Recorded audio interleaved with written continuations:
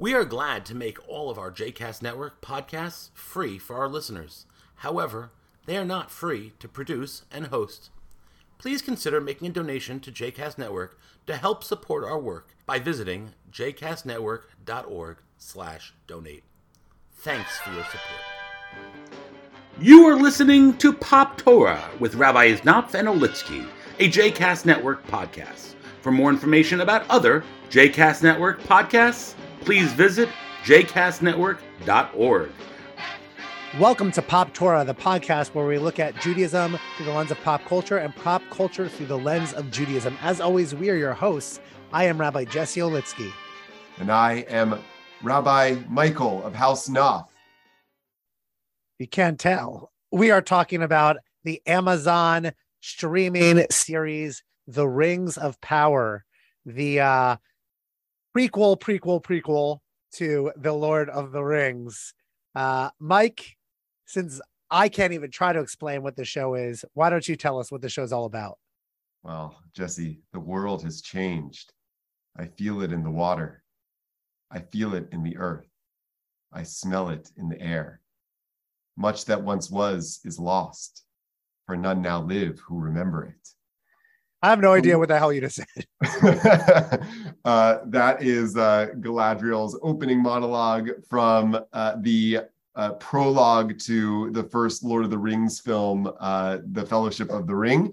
And Galadriel, of course, is the main character of this new series on Amazon Prime. As you said, The Lord of the Rings, The Rings of Power. It's a little bit of a cumbersome title, but essentially what this series is a like you said, a prequel to the Lord of the Rings trilogy in books and movies, and like you said, a prequel of the prequel, because in some ways The Hobbit, even though it was published before the Lord of the Rings, is a prequel to the Lord of the Rings. So this is a prequel of a prequel. And in the cinematic universe, they expanded The Hobbit into a trilogy as well. Correct. That is true.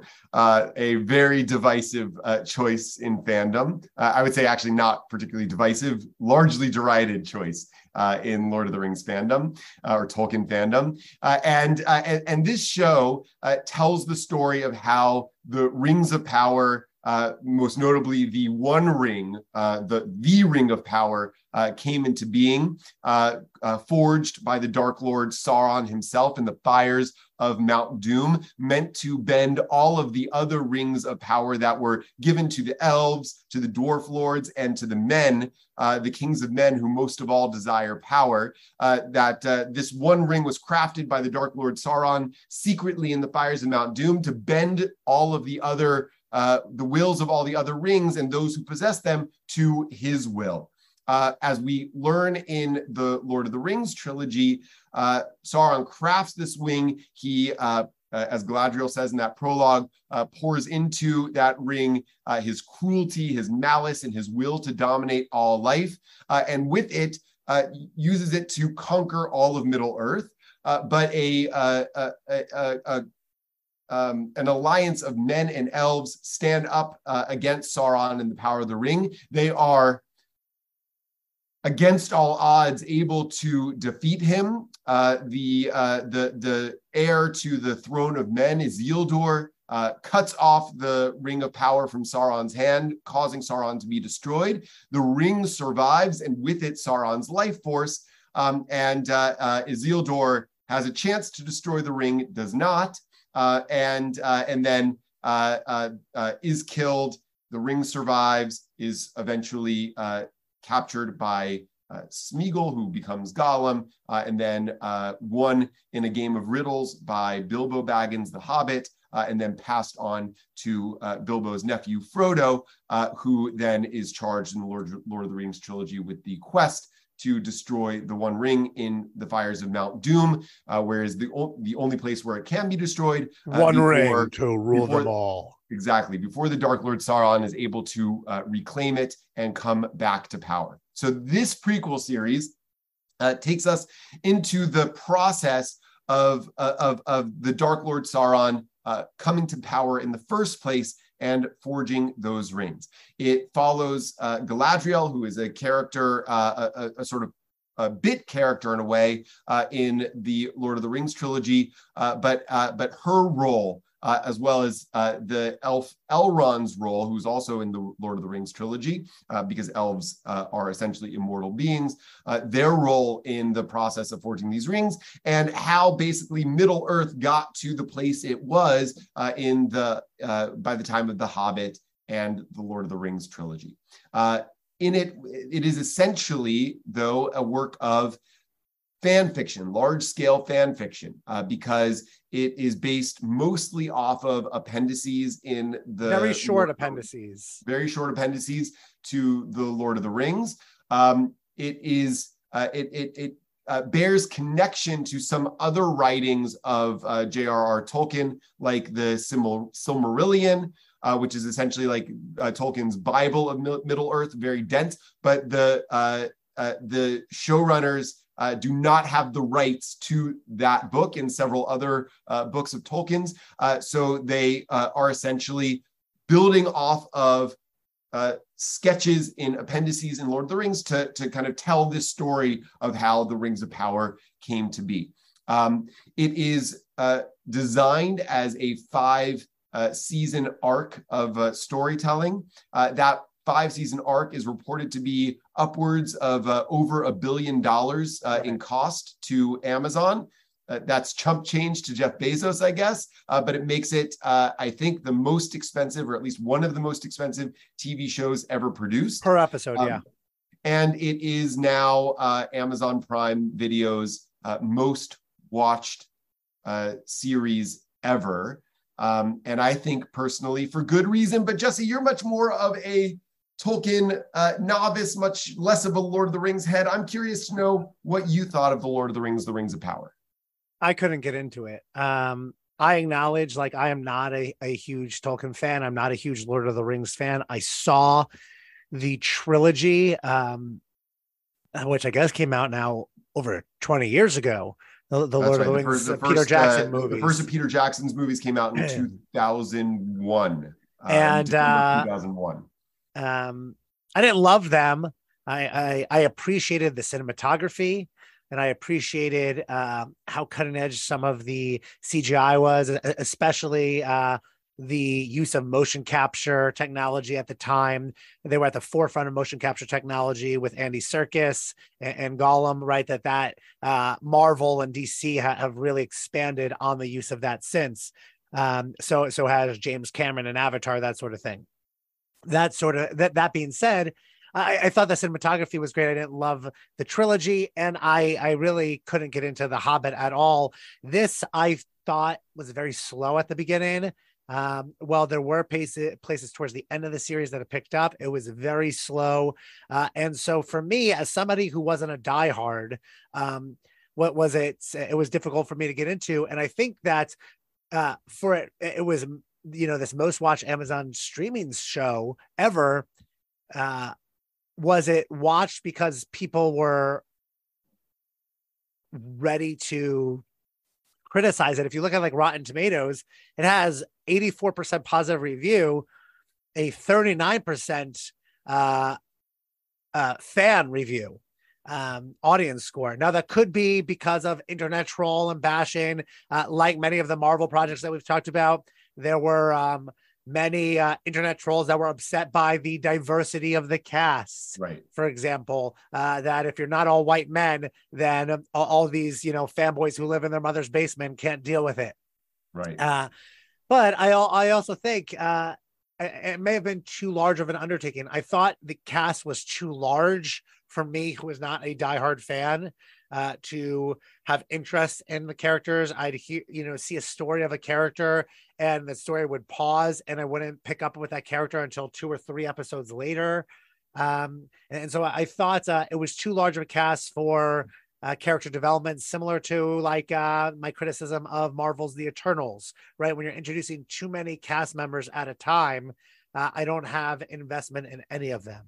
Right, but I think that the benefit of having a 5-season arc sketched out for the show means that there is that they've allotted plenty of time to get into and get invested in each one of these characters. I found myself in the first couple of episodes feeling a little bit similarly, that we were kind of all over the map in Middle Earth. There were just a lot of characters to think about and care about, most of whom had names that were difficult to pronounce, or many of whom at least had names that were difficult to pronounce. And curious why we were asked to be investing in these characters. That becomes, I think, more clear over the span of the 8 episodes of the first season. This is a season that this is a series, I would say, that is, I think, in no real rush to tell its story, which I appreciate. Because I think that actually honors the source material of the Lord of the Rings. I think Tolkien tends to take his time. I think which is also why I wasn't such a fan of the books. Right. It's interesting. I mean, it's a delicate balance to find, because I think one of the deserved criticisms of Peter Jackson's Hobbit trilogy is that he, took too much time for that story. It was a story that didn't need three movies and it was filled with a lot of stuff that was not necessary to the storytelling, that didn't really advance the storytelling, but was just an attempt, I think, to make more money on an additional movie. I think it maybe could have been 2 movies, but 3 is a stretch. The Lord of the Rings trilogy, it was a difficult task and a real gamble at the time. I mean, unbelievable gamble when you think about it at the time. Peter Jackson was a relatively unknown filmmaker. The Lord of the Rings was generally seen to be unadaptable in a lot of ways, except for maybe in animation. People were uncertain about the technology, and high fantasy really didn't have much of an audience in cinema, really for a long time at that point. And it came right after the Star Wars prequel trilogy had started being released, and that was really bombed for the technology, because at the time, right. George Lucas was so committed to using green screens, and the technology right. wasn't quite there yet, where Peter Jackson shot on location as much as possible. Right. And I think that's one of the reasons, as I was watching The Rings of Power, I went back and rewatched the Lord of the Rings trilogy. And I found the movies especially the technological aspects of them, to hold up exceptionally well. There are some places where I could see, okay, like this is a CGI cut. And that's showing its age a little bit, but those were really few and far between. And I thought, for the most part, his balance of real sets and location shooting with CGI was and practical effects were really great. But my point was about the original trilogy, the movie trilogy, is that arguably that could have been even more movies. Like, you could have made a whole series. Like, if streaming were a thing back then, and maybe we'll see that in time to come. Maybe they'll remake the movie series as a TV series, because there's more that could have been explored in those. And already, each of those films was over 2 hours long. There are extended versions that are over 3 hours long. I rewatched the extended versions, and I found myself utterly compelled by them, from start to finish, except for really, and this is how I felt at the end of Return of the King, that there was, one too many endings perhaps, but for the most part, I did not, feel like they were sluggish at all. And I felt like that in this show too. I felt like it was telling a lot of story. It was taking its time to tell it, but to me, it didn't feel like it dragged. I felt like they have so many characters, so much time, that they're a time period of 1,000 years that they're covering in the telling of this story, and so many locations to explore, so much backstory to tell, that I was okay with the pacing that the showrunners chose. I think for you as a fan, that may work. Somebody who doesn't go into it as a diehard fan in the way I am with other properties, it did feel like it dragged for me personally. At times, I wasn't as invested with the characters. I do think it's interesting, as you said, that because Amazon made a commitment already to a 5-season series, they didn't have the pressure to tell a story too quickly, to get viewers hyped, right? Like I actually wonder if Jeff Bezos could care less about what the ratings of the show are, right? You got 5 seasons to tell your story, and that's that, regardless of the viewership. It'll be interesting to see if the viewership drops in season 2 because of audience criticism in season 1, whether it was right or wrong for that criticism, how that will influence production going forward. I do know that they already are moving production from New Zealand's, which apparently was right. That's where Peter Jackson films the trilogies, to the UK, which apparently is more affordable for Amazon Studios for season 2. Yeah, interesting. Since they've already made the investment, I'm not sure what that portends. What I would say is, I think that a lot of the audience reaction that I've heard, I've heard actually from my circle of Tolkien heads and the critics that I follow, exceedingly positive things about it. And I, just my personal experience of watching it was really positive. But you're right. There was some fan backlash about the diversity of the cast, as though Tolkien himself didn't feature prominent, strong female characters. Yeah, that I have no patience for, right? That's the same. Those are the same guys who had backlash against She-Hulk and had backlash against Captain Marvel. Like, we're dealing with mythical characters.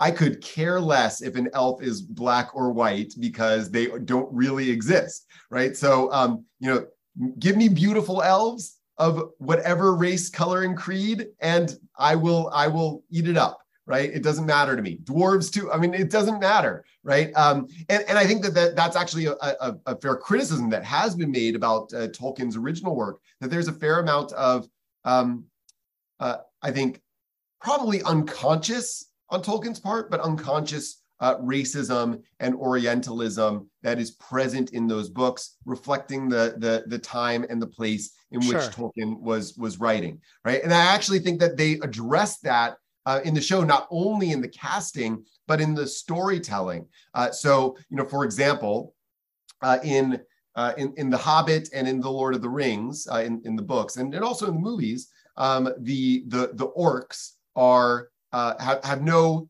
depth of character. They are uniformly evil, uniformly ugly on the inside and out, and uniformly dark-skinned.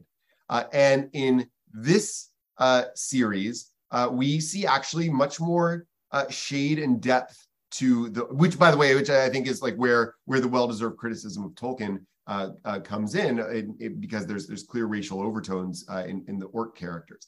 But this series, I think, is actually giving us orcs with some depth and backstory, and dare I say sympathy, which I think is actually really makes it much more complex. As the series goes on, and by the way, we're talking about the series just ended a couple of weeks ago as we're recording this. So the season, it just ended as we're recording this. So we're going to talk about all the episodes with spoilers. But as we see and we learn, something that we knew in The Lord of the Rings, is that the orcs begin as elves that were kidnapped by the predecessor of Sauron, a sort of demigod named Morgoth, who kidnaps them and tortures them and manipulates them and corrupts them in order to create a new race of creatures. So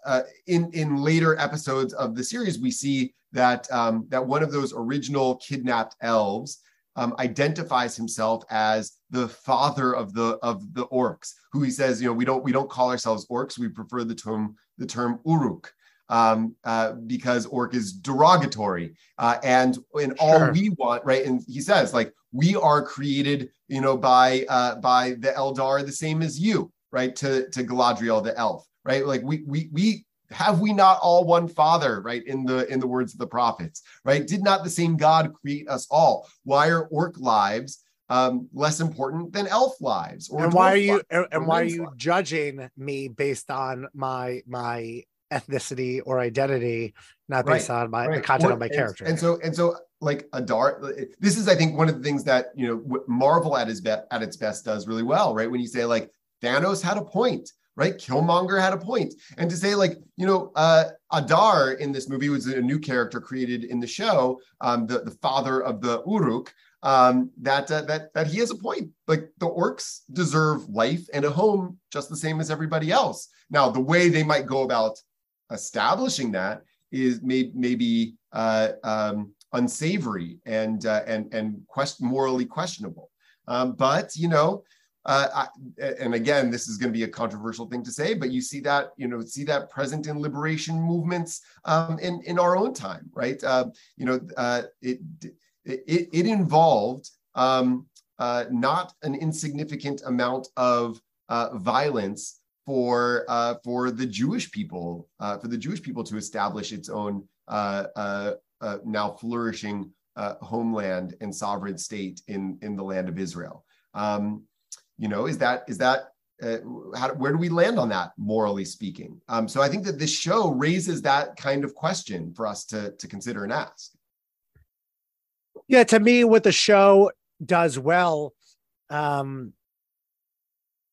is dealing with, and I think the Lord of the Rings saga in general is more so dealing with the temptation of evil and the relationship between evil and power. Less so about the idea of discrimination and needing power to avoid discrimination and being discriminated against, and more so with the desire to have power and the temptation of power. Who doesn't want more power, but often what comes with that power, and the relationship between darkness and evil and power. Well, right, and I think that the question is power in the service of what, right? So I think that the show really does raise that question, right? So, one of the central questions that's really kind of unexplained in many ways in the original Lord of the Rings trilogy is, how is it that the wise elves, who are essentially immortal beings, direct descendants of the gods, how do they succumb to the power? How are they manipulated into by Sauron into succumbing to the power of the ring? Right? Men desire power, but how do the elves? Right? And the show, I think, I don't know enough about the folklore, right, of Middle Earth, but my understanding is that elves are, by definition, not as, even if they are immortal to an extent, they're not as powerful of beings in the totem pole of society.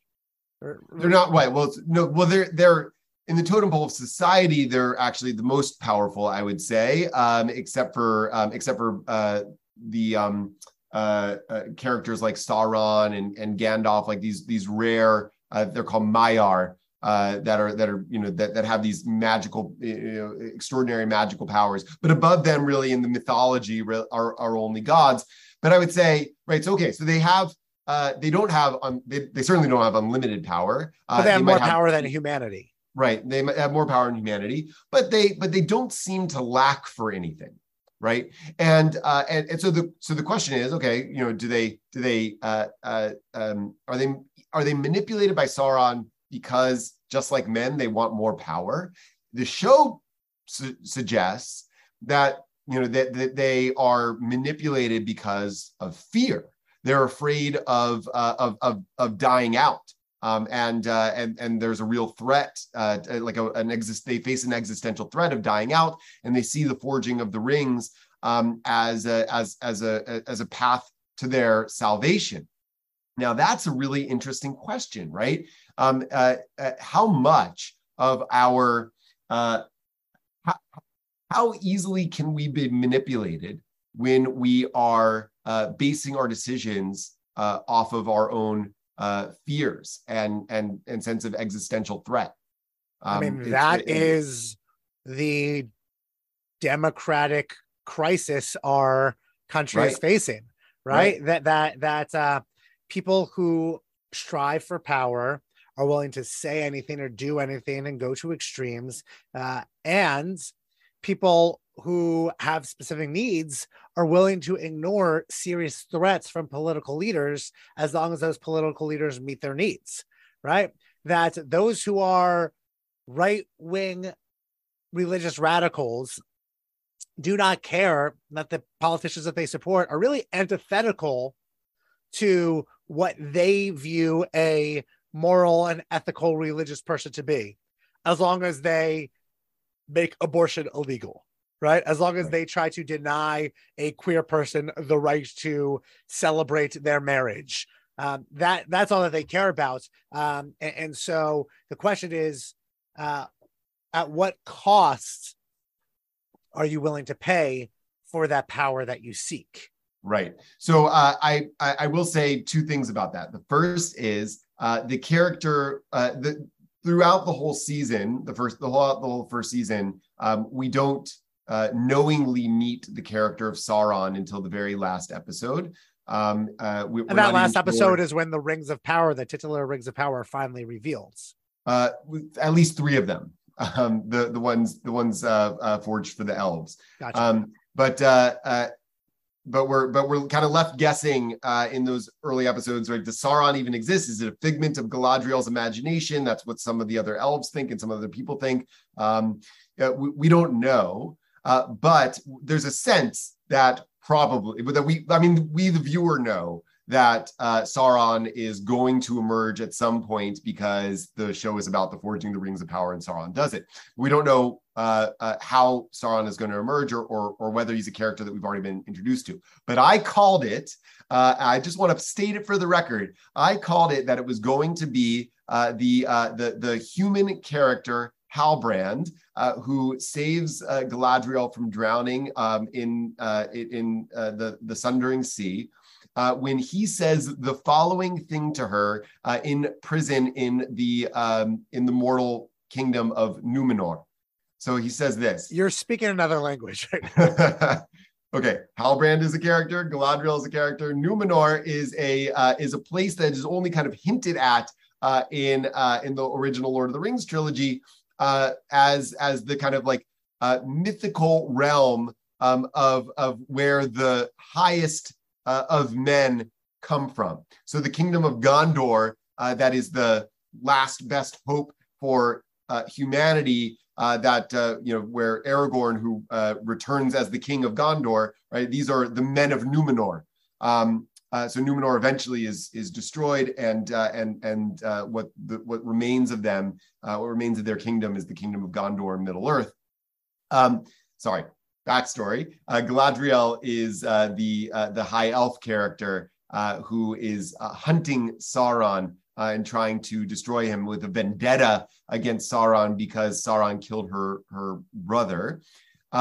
Anyway, she's in prison in Numenor with Halbrand. Halbrand eventually is revealed to actually be Sauron. But before we know he's Sauron, several episodes before we know he's Sauron, Halbrand says this to Galadriel: "You do well to identify what it is your opponent most fears. Give them a means of mastering it so that you can master them." And that, I think, is exactly what you're saying, Jesse, that the rise of authoritarianism is precisely following that playbook, right? That if you can determine what people most fear and give them a sense that through your help, they can master that fear or push back against that fear, then you control them. And it's a means of control. So that's why all of a sudden, weeks before every election, there's a caravan coming across the border, right? Of dangerous immigrants who are here to hurt us, right? That is the political message that a single party is trying to teach and trying to push. Because when you stoke the flames of fear, you are also able to, as you're saying, control what they do, what they support. Right. But the challenge, of course, Jesse, and what the show kind of reveals is that it's not at least in the show that the fears are unfounded, right? Like Galadriel is afraid of this rising evil. and is easily manipulated in some ways to be blind to it when it's right in front of her face, as she forms a relationship with Halbrand, who ends up being Sauron, because she thinks that that he's going to be useful to her in finding and defeating Sauron, who is actually right in front of her. Right, the elves are actually facing an existential threat. Right, they're dying out. So the fears are real, right? Or at least the reason for the fears are real. So what guidance do you think the Jewish tradition has about, okay, like the fear may be based on a real thing, but we shouldn't succumb to people who try to exploit those fears because... Well, I think when we live in fear, we become a worse version of ourselves, the worst version of ourselves, right? Kol ha'olam kulo gesher tzar ma'od ve'ha'ikar lo lefachad klal, right? That as Reb Nachman said, that the whole world is a very narrow bridge, but the essence of this world is that we shall not live in fear. Right. Meaning, what does it mean that the world is a very narrow bridge? It means that the whole world is a scary place. That every experience that we have reason to be scared. To bring it to current events, right? When you have a music star, rapper, reality TV star, fashion mogul who is spewing such anti-Semitic hatred in Kanye West, and trying to defend it, to some Jews, that is, scary, and oh my God, what's going on? That he actually has more Twitter followers than there are Jews in this world. Right.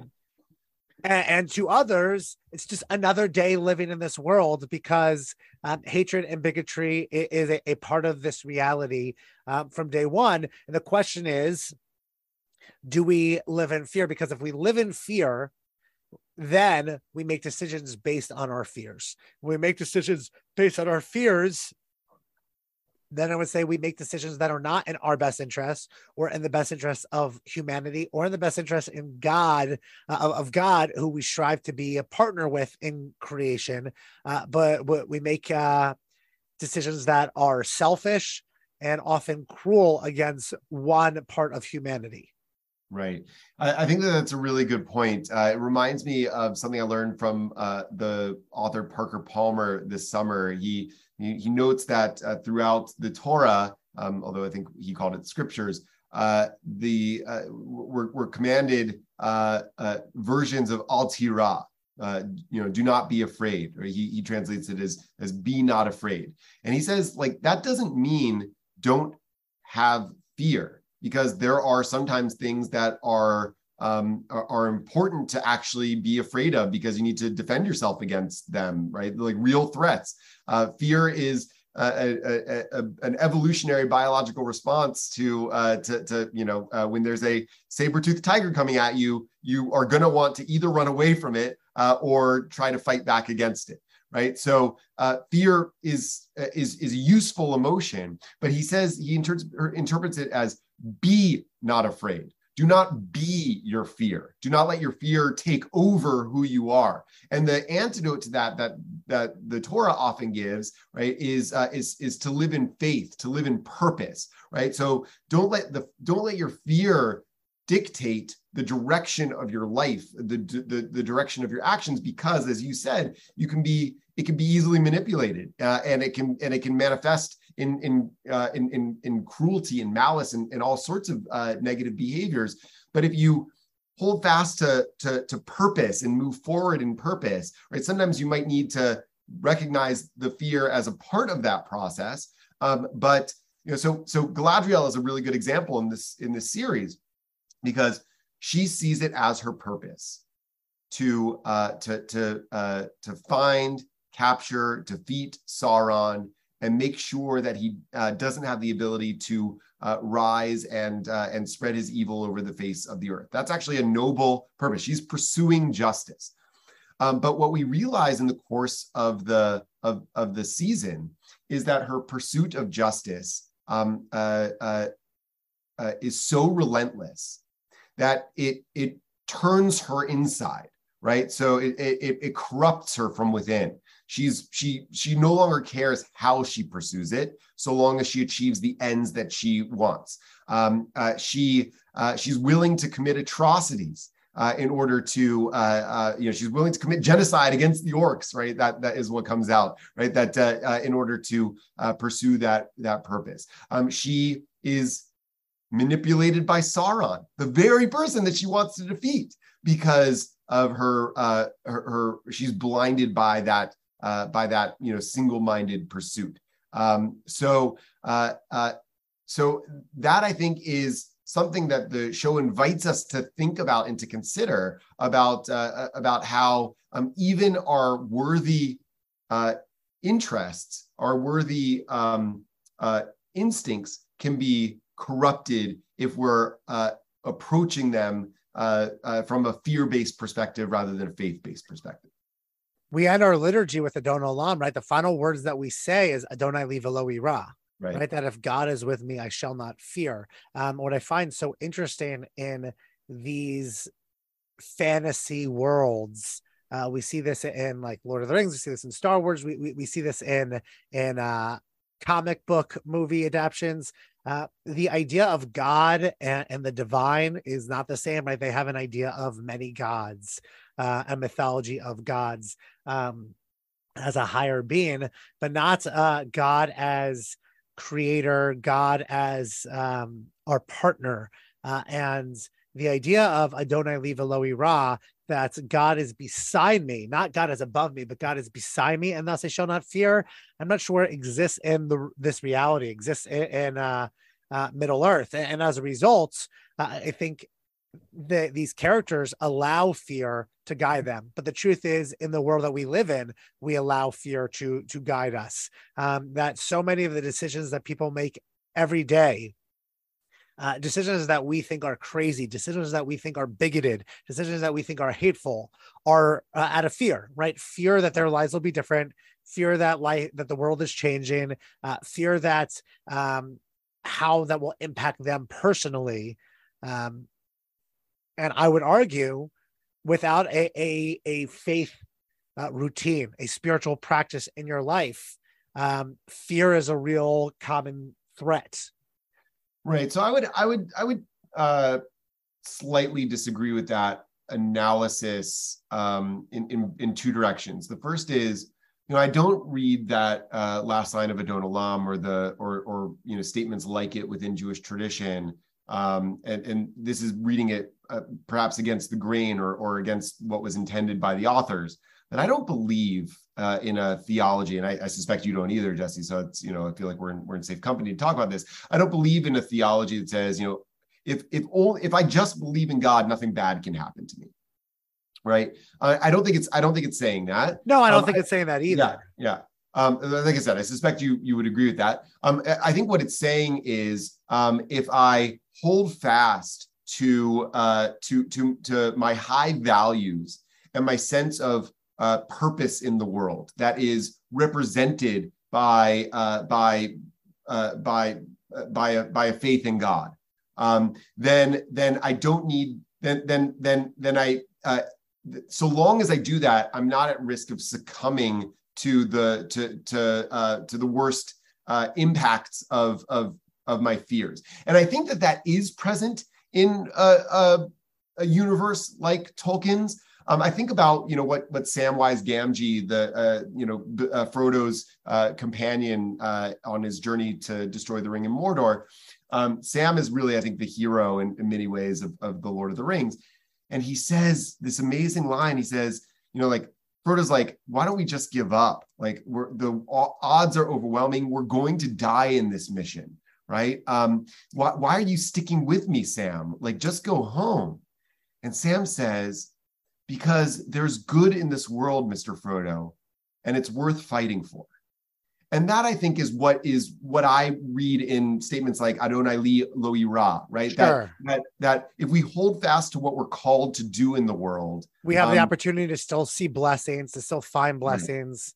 We have the opportunity to still give gratitude, to still find light in the darkness. It's what Harold Kushner talked about, that God is the calm in a world full of chaos, right? The default may be fear, right? But if we do not fear, then we're able to find God and find God's blessings. And that, I think, is, the arc of Galadriel, what I hope is going to be the arc of Galadriel in the story, although I'm not so sure. But, this idea that, is her motivate, what, the transformation of her motivation, is there going to be an arc of transformation in her motivation? Right? Is she hunting Sauron? First of all, for vengeance, right? But to defeat evil, or is it to advance good?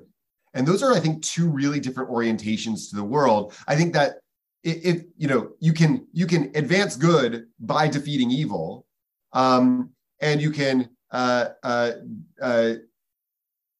defeat evil in order to advance good. But I think that the question is, what is your overarching purpose? It seems in this first season, her overarching purpose is to destroy all evil, right? And I think that the moral worldview of Tolkien, which I think is also something that I find very Jewish about that worldview, is that our orientation should be advancing good, which sometimes requires us to confront and defeat evil. And I think that it's a subtle difference, but I think it makes all the difference. I think that's fair. I think that is fair. And I think it's up to our listeners now to decide how are each of us going to strive to do good in order to defeat evil, and add more goodness in our lives.